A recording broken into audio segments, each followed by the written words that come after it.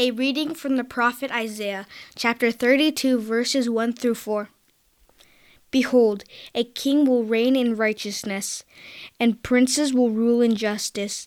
Each will be like a hiding place from the wind, a shelter from the storm. Like streams of water in a dry place, like the shade of a great rock in a weary land. Then the eyes of those who see will not be closed, and the ears of those who hear will give attention. The heart of the hasty will understand and know, and the tongue of the stammerers will hasten to speak distinctly. This is the word of the Lord. A reading from the book of Acts, chapter 10, verses 34 through 43. So Peter opened his mouth and said, "Truly, I understand that God shows no partiality, but in every nation, anyone who fears him and does what is right is acceptable to him. As for the word that he sent to Israel, preaching good news of peace through Jesus Christ, he is Lord of all. You yourselves know what happened throughout all Judea, beginning from Galilee after the baptism that John proclaimed, how God anointed Jesus of Nazareth with the Holy Spirit and with power. He went about doing good and healing all who were oppressed by the devil, for God was with him. And we are witnesses of all that he did, both in the country of the Jews and in Jerusalem. They put him to death by hanging him on a tree. But God raised him on the third day and made him to appear not to all the people, but to us who had been chosen by God as witnesses, who ate and drank with him after he rose from the dead. And he commanded us to preach to the people and to testify that he is the one appointed by God to be judge of the living and the dead. To him all the prophets bear witness that everyone who believes in him receives forgiveness of sins through his name. This is the word of the Lord. Hello, Mission Fellowship.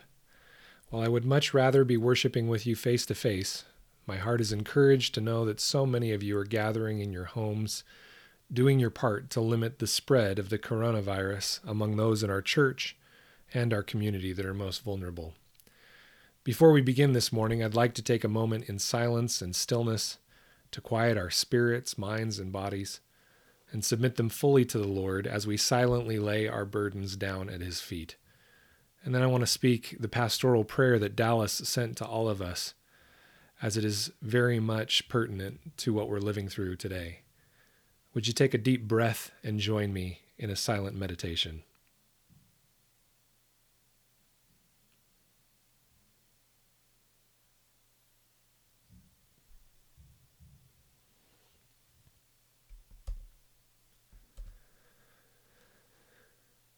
Let's pray. Heavenly Father, we acknowledge our dependence upon you. This virus has reminded us of our frailty. We have subdued much of the earth with our innovation and creative acts, but we are reminded in this moment how frail and powerless we really are. So we repent of our self-sufficiency and hubris. Lord, we lament the fallen nature of our world, which mars the beauty of your created order. COVID-19 comes to steal and destroy, to worm its way through human bodies and spread its vile sickness across communities and nations and the world. We, like your Son, weep and rage at sickness and death, and yet we know that it was Jesus whose death and resurrection defeated this final foe. We long for the day you resurrect our bodies and restore the world.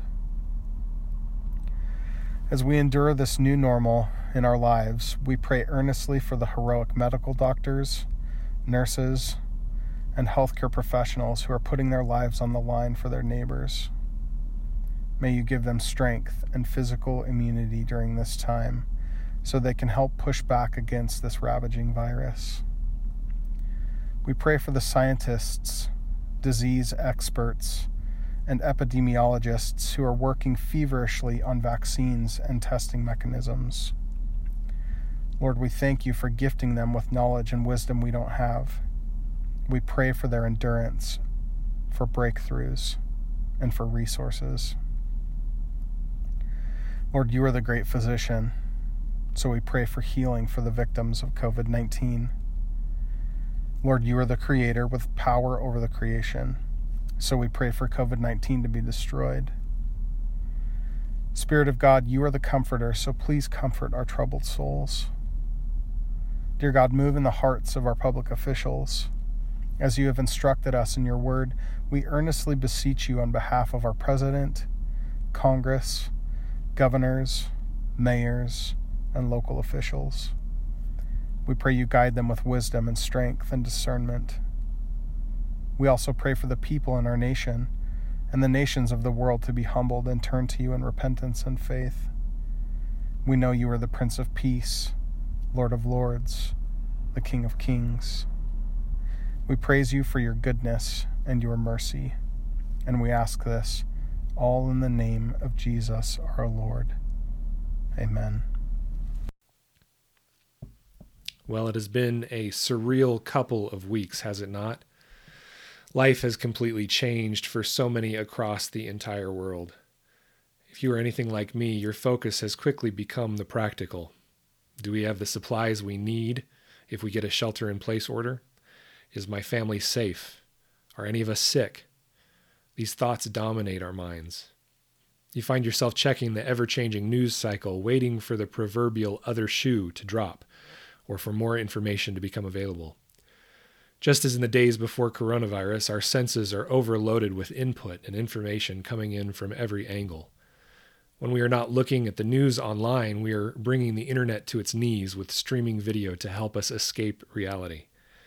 And many of us are trying to figure out routines for our children so they are not stir-crazy, and many of us don't lose our minds. Churches are not all that different. I've watched at a distance as churches are pumping out more and more online content, trying to do the same thing we did before coronavirus. I've felt that same need myself, asking, how do we do the same thing we have always done, just in a different format? But this week, something dawned on me as I was looking at one news story in particular. This was a story that was asking the question, why so many people were still trying to live life as normal, even in spite of all the warnings and calls to stay at home. Why, this article was asking, are so many still living as if there is not a worldwide pandemic? The question of this article in summary was, why are so many people not listening? I even have to ask that question of myself as I go about my daily business, and more as restrictions have come, I've found myself waging war internally against them. This question of why are so many people not listening caused me to recall to mind a podcast I listened to last week put on by a pastor I greatly respect, who was suggesting that perhaps rather than trying to find a replacement for business as usual, we admit to ourselves that this is not business as usual. He suggested that we instead recognize this as such an important time in history that we stop and take notice and still ourselves to hear from God. As the church, maybe it's time to listen to the screeching halt that has happened as a society and realize this is the time to actually perk up and listen for what God is calling us to. This is a time for the church, more so than ever, to seek to hear from God in a new way. In our text this morning, we will see stories of two unlikely people who heard from God far more than even God's own people at the time. My prayer for us, as we study it and apply it to our lives, is that perhaps it will cause us to have hearts ready to hear as well. So that's what I've titled this teaching this morning. If you're taking notes, you can write down the title, Hearts Ready to Hear. As we begin our teaching this morning, let's do what we normally do and look at the surrounding context and biblical theology. Remember that Mark is largely broken up into two sections, with the hinge between those sections sitting at chapter 8, verses 27 through 30, in which Peter answers the question, who do you say that Christ is? This is the overarching theme of Mark, as we've seen. And so we find our text today in a section that is comparing the lack of faith of those who should know who Jesus is and follow him with the faith that does indeed see who he is, and that he is the Messiah spoken of throughout the Old Testament.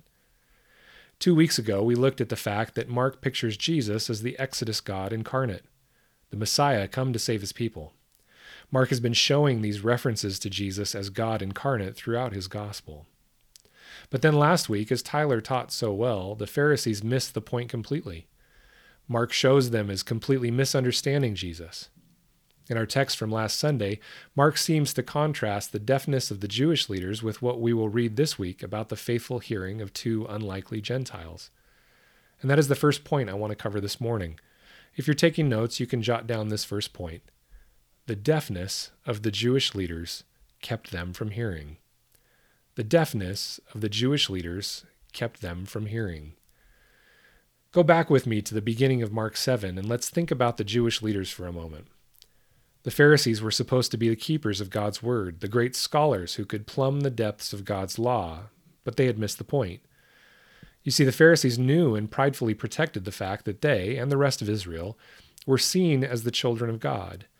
They knew that God had chosen them out from among all other nations to be his own. They had a kind of ethnic pride. And so it wasn't quite that they were trying to gain salvation or covenant relationship with Yahweh through their actions and works. It was more that they saw themselves as the purifying factor among Israel.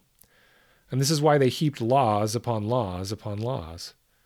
They viewed the dispersion, the exiles, and now the Roman occupation of their land as punishment from Yahweh against an unholy and impure nation of idol worshippers.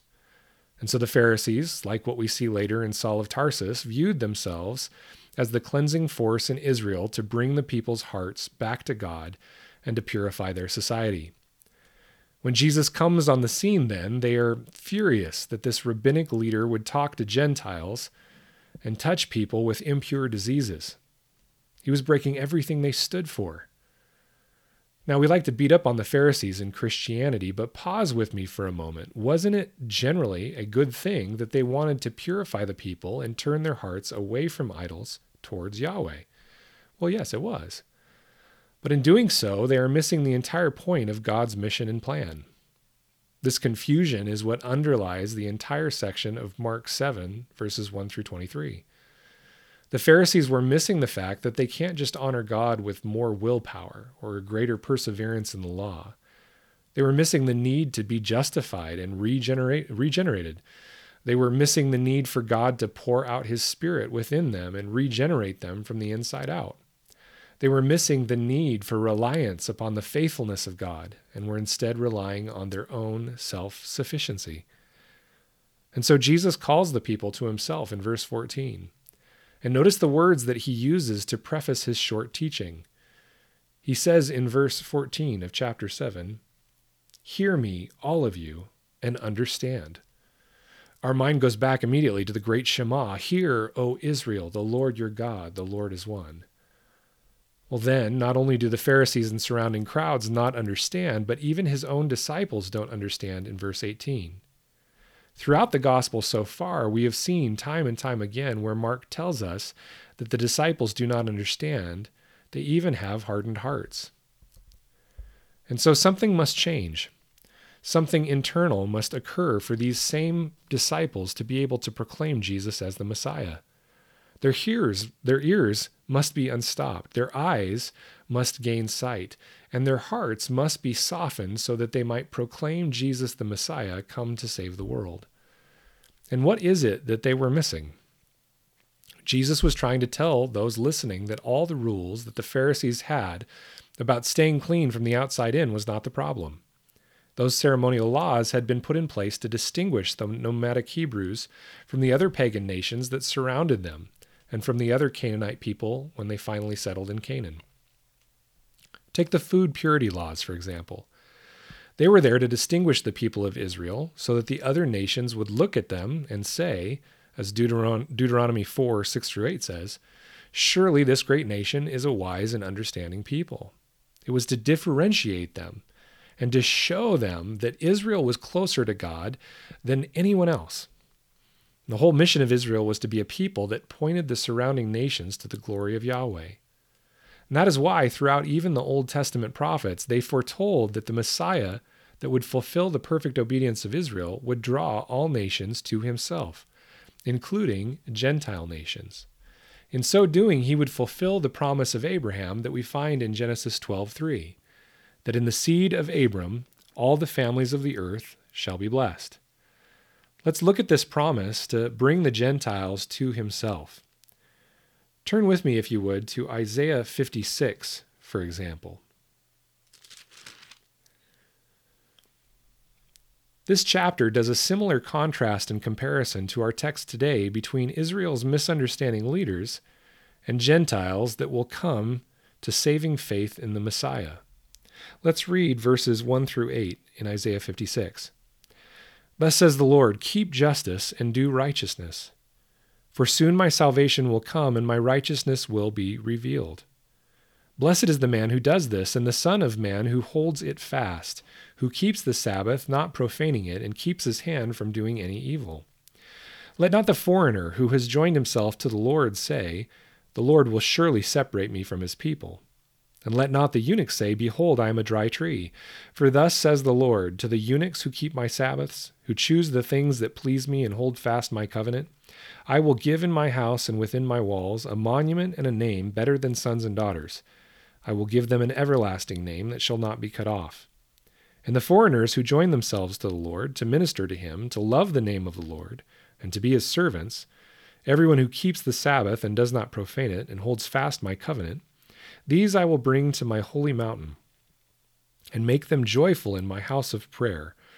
Their burnt offerings and their sacrifices will be accepted on my altar. For my house shall be called a house of prayer for all peoples. The Lord God, who gathers the outcasts of Israel, declares, I will gather yet others to him besides those already gathered.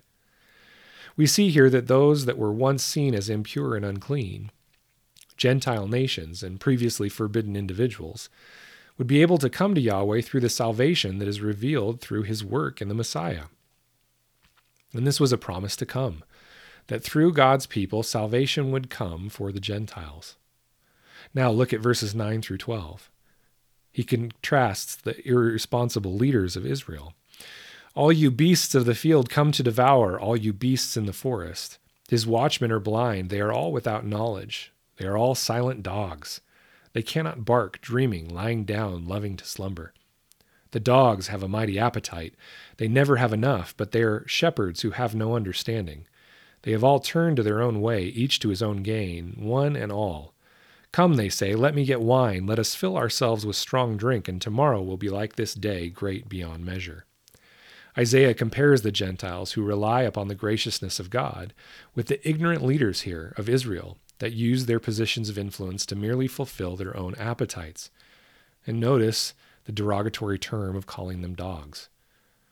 Now go back with me to Mark 7. As the Messiah, Jesus is fulfilling the role of Israel, the perfectly obedient servant that is drawing the nations, the Gentiles, to himself, to Yahweh. In the midst of this, Jesus is saying, hey, Israel, you missed the point on the ceremonial law, and so I am now doing what they were supposed to help you accomplish. I'm drawing all people to myself. It's as if he's saying what you need is to allow me to cleanse your hearts of sin. And so Mark puts this odd little footnote in that verse 19 that says, thus he declared all foods clean. This was a massive statement that flew in the face of everything that the Pharisees stood for. In one teaching, Jesus dismantled the ceremonial food laws that the Pharisees were charged with keeping. In the book of Acts, the historian Luke carries forward the same idea when he chronicles the vision given to Peter in Acts 10. Would you turn to Acts 10:9 with me, and we will read through verse 16.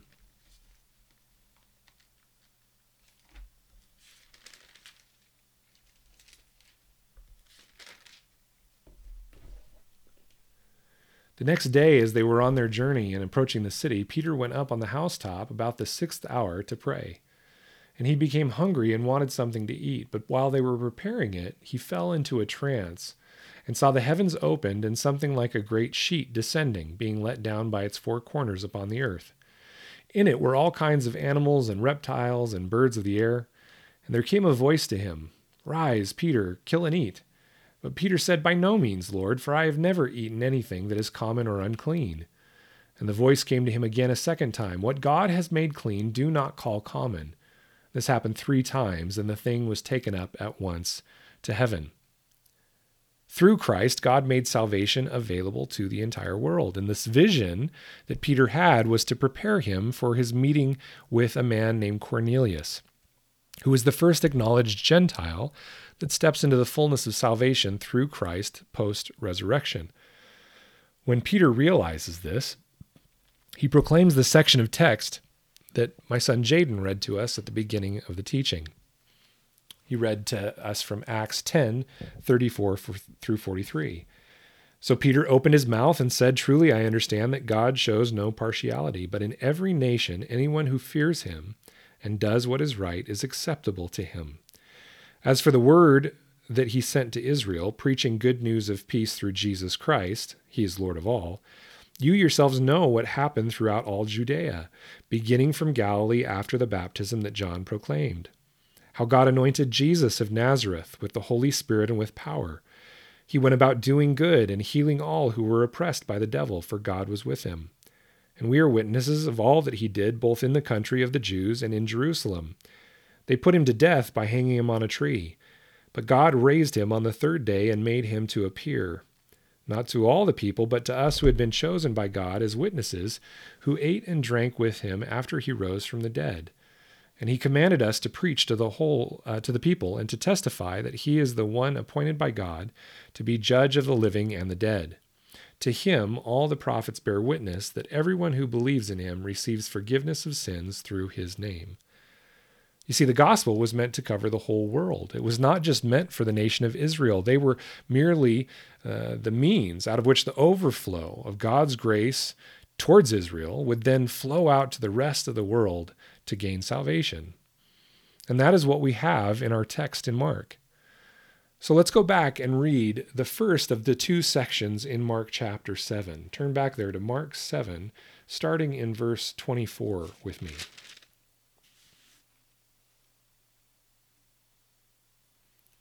And from there, Jesus arose and went away to the region of Tyre and Sidon. And he entered a house and did not want anyone to know, yet he could not be hidden. But immediately a woman whose little daughter had an unclean spirit heard of him and came and fell down at his feet. Now the woman was a Gentile, a Syrophoenician by birth, and she begged him to cast the demon out of her daughter. And he said to her, "Let the children be fed first, for it is not right to take the children's bread and throw it to the dogs." But she answered him, "Yes, Lord, even the dogs under the table eat the children's crumbs." And he said to her, "For this statement you may go your way. The demon has left your daughter." And she went home and found the child lying in bed and the demon gone. Here we will see our second main point in the teaching this morning. Faith comes to anyone who will hear in humility. Faith comes to anyone who will hear in humility. In an attempt to contrast the deafness of the Pharisees with the faithful hearing of unlikely Gentiles, Mark takes us to the region of Tyre and Sidon, northwest from the Sea of Galilee. This was a distance that would have taken a few days on foot. All told, the 2 sections we are covering today would most likely encapsulate a journey of a couple of weeks. Mark could not have chosen a more contrasting place or a more contrasting person to compare with the Pharisees of verses 1 through 23. And he touches on this in a number of ways. First, he pulls from a story of an event that occurred in Tyre and Sidon. Tyre and Sidon was known to the Jews to be a place of vast wealth in comparison to the poverty of the poorer classes in the area of Galilee. We see that they actually took food from the classes in Galilee in Acts chapter 12, verse 20, when the people of Tyre came to Herod asking for food from that area. And the historian Josephus called Tyre notoriously our bitterest enemies. To religious Jews, people in this area were about as impure as it gets. They were the very enemy of Israel, a complete contrast to the Pharisees. Second, he is interacting with a woman, a Syrophoenician woman. This was a woman that was definitely a Gentile. But even beyond that, Jewish men of the day would lump together women and Gentiles as lower than themselves. There was a horrifically derogatory idiom of the day that would go like this. Jewish men would say, "God, thank you that you have not made me a woman, a Gentile, or a dog." I don't believe it's any coincidence then that when we look at the parable that Jesus used, it includes dogs eating from the master's table. That was, after all, the view of not only a woman but a Gentile woman in the midst of the Pharisaic view. Well, third, the one to be saved is a child in this story. As evidenced in the well-known event when the disciples try to keep children away from Jesus, we see that in the society of this day, children were seen as a burden and a bother, unable to take on full responsibility in society or in the covenant community. And to top it all off, this wasn't just a child, but a child overtaken by an unclean spirit, a demon. In all three of these ways, the fact that the woman was from Tyre and Sidon, that it was a Gentile woman, and that the person to be saved was a child with an unclean spirit. In all these ways, the author of the Gospel according to Mark is contrasting deeply against the Pharisees. Now, any self-respecting Jewish Pharisee would run quickly away from this situation, but not Jesus.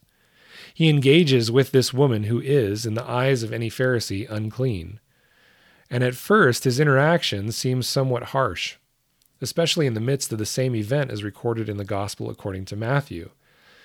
But Jesus is merely testing her faith. Jesus uses a parable that in essence is asking her the question, "The Jewish people believe you Gentiles are nothing but dogs, fit for the fires of hell. What do you say about that?" The flow of this out of what has just happened in chapter 7 is almost bordering on literary genius. Well, her response to Jesus' question of what she says about that is amazing. She does not fight the parable, as the Pharisees and even Jesus' disciples do with previous parables. She instead jumps feet first into it and agrees with him. In essence, she says, "Lord, I am nothing in comparison to you and your people. And yet, I know you to be merciful, so that out of the overflow of your provision for your people, I know I can find mercy." J.R. Edwards, in his commentary on Mark, notices this response, and he says this: "The woman is the first person in Mark to hear and understand a parable of Jesus. The brief parable of the children and dogs at the table has disclosed to her the mystery of the kingdom of God. She is not distant and aloof, attempting to maintain her position and control. She does what Jesus commands of those who would receive the kingdom and experience the word of God. She enters the parable and allows herself to be claimed by it.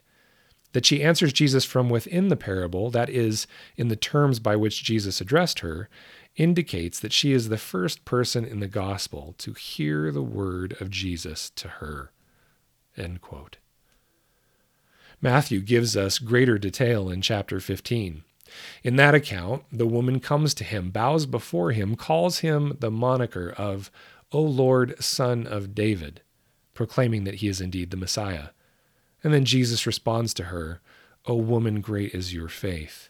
She comes to him with messianic hope, asking for his grace out of the overflow that has been given to his chosen people.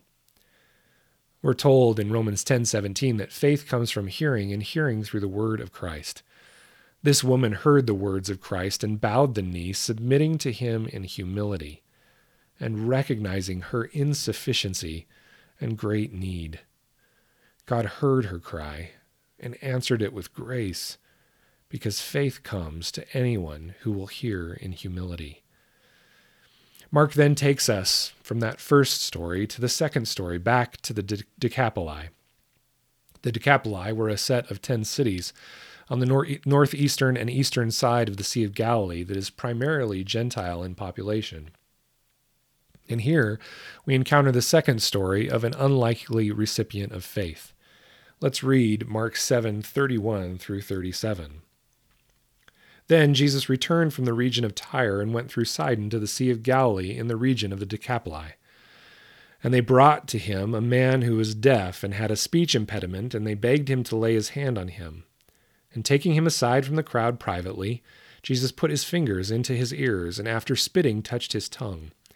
And looking up to heaven, he sighed and said to him, Ephphatha, that is, be opened.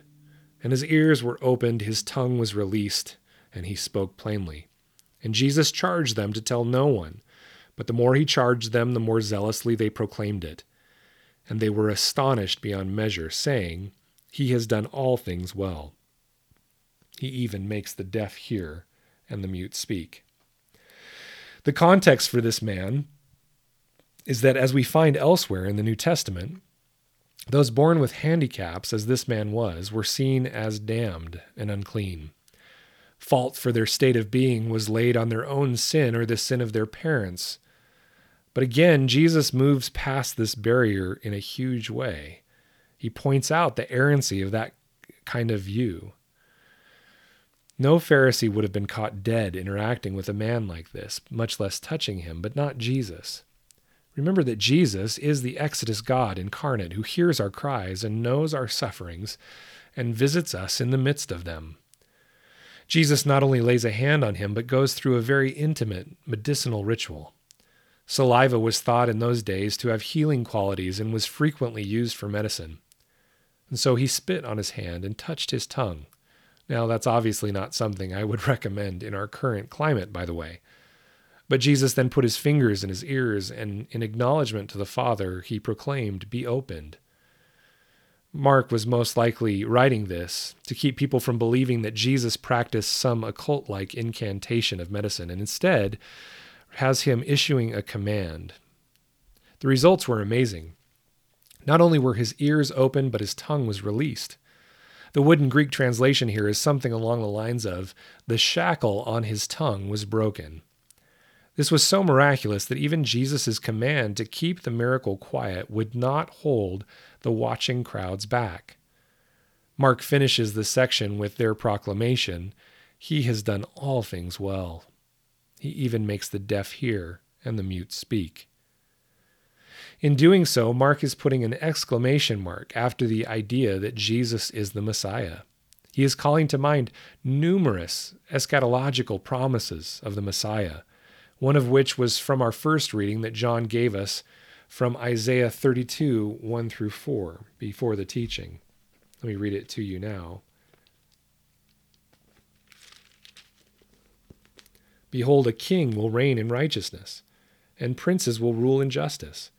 Each will be like a hiding place from the wind, a shelter from the storm, like streams of water in a dry place, like the shade of a great rock in a weary land. Then the eyes of those who see will not be closed, and the ears of those who hear will give attention. The heart of the hasty will understand and know, and the tongue of the stammerers will hasten to speak distinctly. Another promise of the Messiah to come comes from Isaiah 35, just a few chapters ahead. Isaiah 35. The wilderness and the dry land shall be glad. The desert shall rejoice and blossom like the crocus. It shall blossom abundantly and rejoice with joy and singing. The glory of Lebanon shall be given to it, the majesty of Carmel and Sharon. They shall see the glory of the Lord, the majesty of our God. Strengthen the weak hands and make firm the feeble knees. Say to those who have an anxious heart, Be strong, fear not. Behold, your God will come with vengeance, with the recompense of God. He will come and save you. Then the eyes of the blind shall be opened, and the ears of the deaf unstopped. Then shall the lame man leap like a deer, and the tongue of the mute sing for joy. These promises of messianic peace were being fulfilled in Jesus, demonstrating that he was ushering in the inauguration of God's kingdom. The kingdom that is here within his people, but has not fully yet experienced the world over. Our text today from Mark gives us such a sharp contrast to the hard hearts of the Pharisees and the disciples. In these two unlikely recipients in our stories today, the goodness of God is made manifest, and the messianic promises to the Gentiles were practically seen. And all it took was through a humble submission in order to listen to the words of Jesus. Faith comes to anyone who will hear in humility. Dear brothers and sisters, these messianic promises were fulfilled in Jesus' first advent, and they will be put fully in place at his second advent. We are simply waiting with bated breath for that return. In these trying times, we need to remind ourselves of this promise that will be fulfilled. The ransomed of the Lord, that's you and me, those of us who have given our lives over to Jesus and accepted his free gift of salvation. The ransomed of the Lord shall return and come to Zion with singing. Everlasting joy shall be upon their heads. They shall obtain gladness and joy, and sorrow and sighing shall flee away. In this uncertain time where each of us is wrapped up in sorrow and sighing, we need to heed what the good news of God, according to Mark, is saying. Jesus doesn't need you to be perfect and sinless so that you can gain the good grace of God. In our text today, we see that it is actually in admitting our brokenness, admitting our lack of self-sufficiency, and admitting our need for his help, healing, and grace that he meets us and pours out faith into our hearts. Dear friend, if you are listening to this sermon online today, stuck in your home, I want to ask you to join me in declaring our insufficiency to God. We are indeed those who want and desire to accept mercies from our Master's table. It is time for us to declare our absolute sinfulness, sickness, and brokenness. To declare our arrogance that we think that we can control this world that he has freely given us. Cry out with me that we need our Master to give us even a crumb from his table. Cry out that we need him to unstop our ears so that we might take this time to quiet ourselves and hear him. So much is uncertain around us, but one thing that we do know is the bedrock of the gospel. That never changes and will never change, no matter what has happened, no matter what comes. The bedrock of our faith is the gospel. That 2,000 years ago, a man named Jesus of Nazareth appeared on the scene in Israel. He ministered in a way that proclaimed the kingdom of God was here among us. And then he was crucified for crimes he did not commit. And 3 days later, he rose again and appeared to hundreds of witnesses. Then, according to their testimony, he ascended into heaven after 40 days and promised to return one day to judge the living and the dead. Dear listener, you do not know what tomorrow brings, now more than ever. If you are listening to this and you have not professed Jesus as your King and accepted that sacrifice on the cross in your place as the payment that ransoms you from the kingdom of darkness, now is the time to do so. You do not know what tomorrow may bring, but in Christ, if you give your life over to him, you can have assurance of faith that the resurrection to come will be a day of joy for you. Right where you are at, in your home, I beg of you to cry out to God so that he might unblock your ears and provide his Spirit poured out into your heart. I hope you don't wait any longer. If you want to talk that through with someone, please feel free to reach out to me and email me at hans@missionsalem.com. That's HANS@missionsalem.com. And let me know that you want to follow Christ. And we can connect to discuss what it is to be a disciple of Jesus. Well, for those of us that are already following Jesus, I want to end with our third point by asking us to ponder a question. That question is, are we humbly hearing? And that's the third point for today. Are we humbly hearing? For all of us who are members of Mission Fellowship or regular attendees, I want us to ask that question of ourselves in this time where the earth stands still, so to speak. Are we humbly hearing?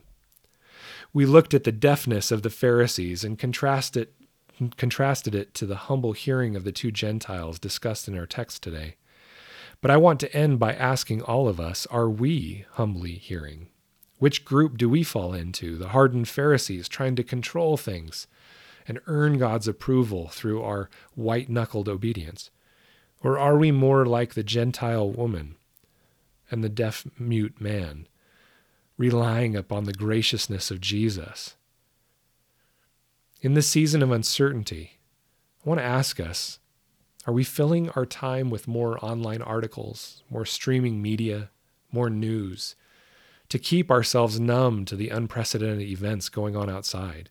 Or maybe even to trick our mind into thinking that the more news we take in, the more control we have. Does that describe you? But what if we were to take this time to admit that things are broken and we are scared, and to instead turn to the Lord and His Word and genuinely listen? 2 weeks ago, most of us would have said that we would have given anything to slow down and take a break from our busy lives, myself included. And so here we are, in a way, frozen in time. And I wonder if we might take this time to spend more time in silence and meditation on God's Word. I wonder if we might press in more deeply in prayer. I wonder if we might cultivate the time we have with our families and treasure those moments of deep conversation with our brothers and sisters over the phone or FaceTime with one another. These moments with our children that seem so chaotic, these moments over the phone that seem like they're fleeting or not that important, are in fact deeply intimate and important. They're actually what we long to have in most days. Now we have the opportunity to have those. Is it time to stop and listen? Perhaps the Lord is using what Satan means for evil, death, and destruction to call His people to repentance and prayer so that we might recognize that we are not at all self-sufficient. We need God's sustaining power. We need His hand of protection in this world now more than ever. Perhaps you and I need to hear the fear that has crept up in our hearts as an indication that we need to turn to God, rely and trust upon His goodness, and lay our lives back in His capable hands, so that whatever might happen, we trust in His plan of resurrection, victory, and eternal shalom. Dear brother and sister, are we humbly hearing God's call to slow down and trust in Him and love one another?